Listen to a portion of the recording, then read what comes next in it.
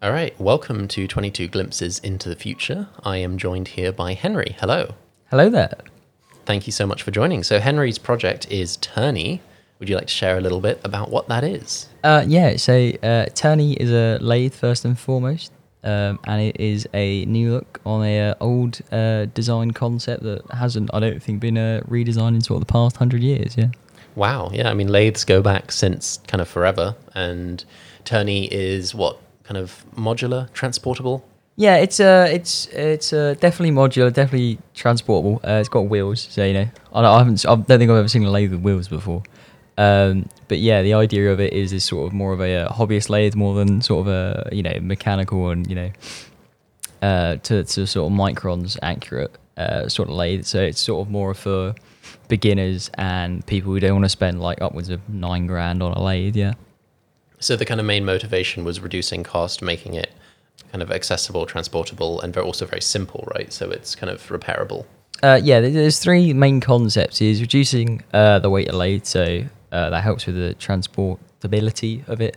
Then there's bringing the overall cost down for it, which is sort of the second biggest one. And then the third one is just making it more accessible to more people, which, with the cost and transportable is sort of a dual factor with that.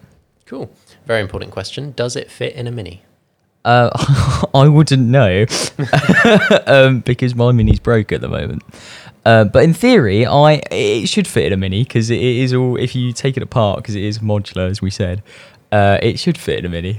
But cool. I haven't actually tested that yet. That's obviously very crucial design criteria there. Yeah. So kind of where did the inspiration for the Turnee begin?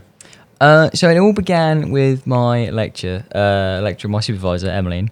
And when we first started off with the whole thesis in third year, Emmeline was like, look, I understand you're not very good at drawing. And I was like, damn straight, that's great. I can't draw to save my life. So we stuck to playing to home turf, which is me, is, all my background in building robots and robotics and welding stuff together.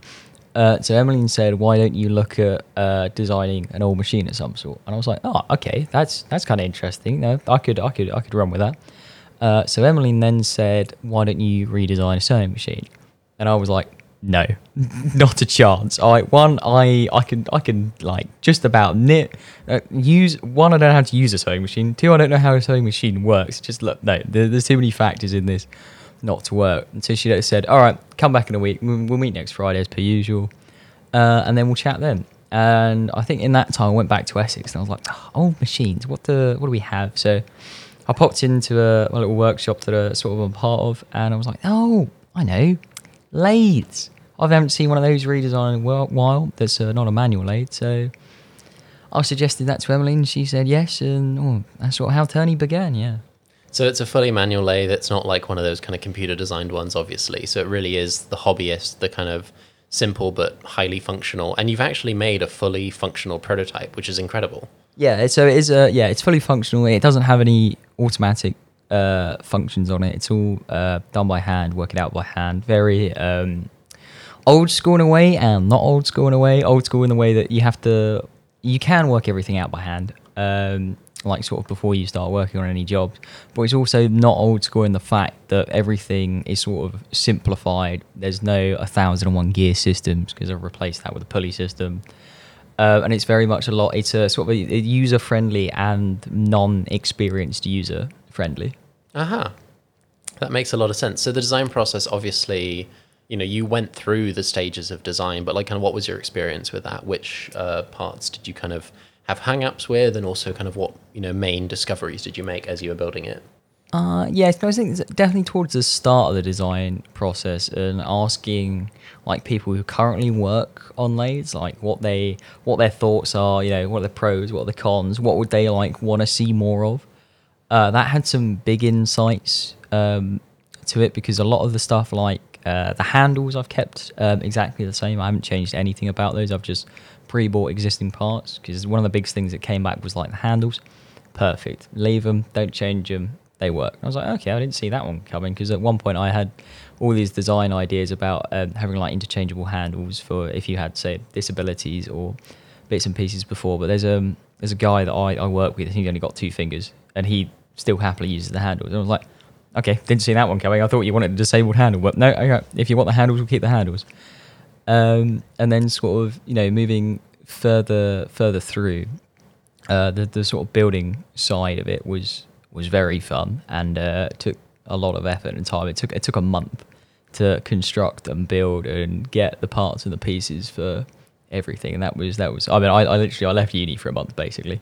But yeah, that was good fun. That was, yeah. What was the feeling when you first started turning something? And to the unknowledged people out there, turning is the actual verb for lathing something. Yeah. So yeah, as I've explained to Pablo many times, on a lathe you turn stuff because the job is turning. You can't lathe something. Lathing is wrong.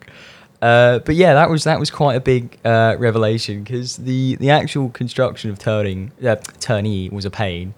Because of various things, I thought, yeah, this will be fine. And then, when I got to it, I'm like, oh, hang on a minute, I forgot you can't just weld aluminium, because the metal doesn't have that capability. And so there was quite a few setbacks at some point. But when the actual feeling of getting Turnee to actually turn was that was a big day. That was a very happy day. I was somewhere. There's a video of just me screaming like, "It's alive!" And it's like, it's like half constructed shell. There's like no guards on it. It's literally just a belt and a piece of metal with me sort of stabbing it with another bit of metal.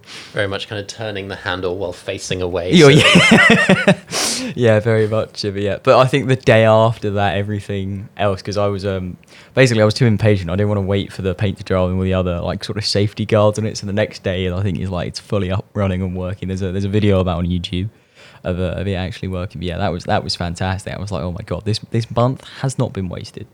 Absolutely. And we'll have links to those videos in the episode description of this episode, of course, if you want to see Turnee for yourself. It's well worth it. So is there anything else you'd like to share about the kind of product design process, any of that? Don't build a lathe. It's the easy. Yeah, that's a good question, that is.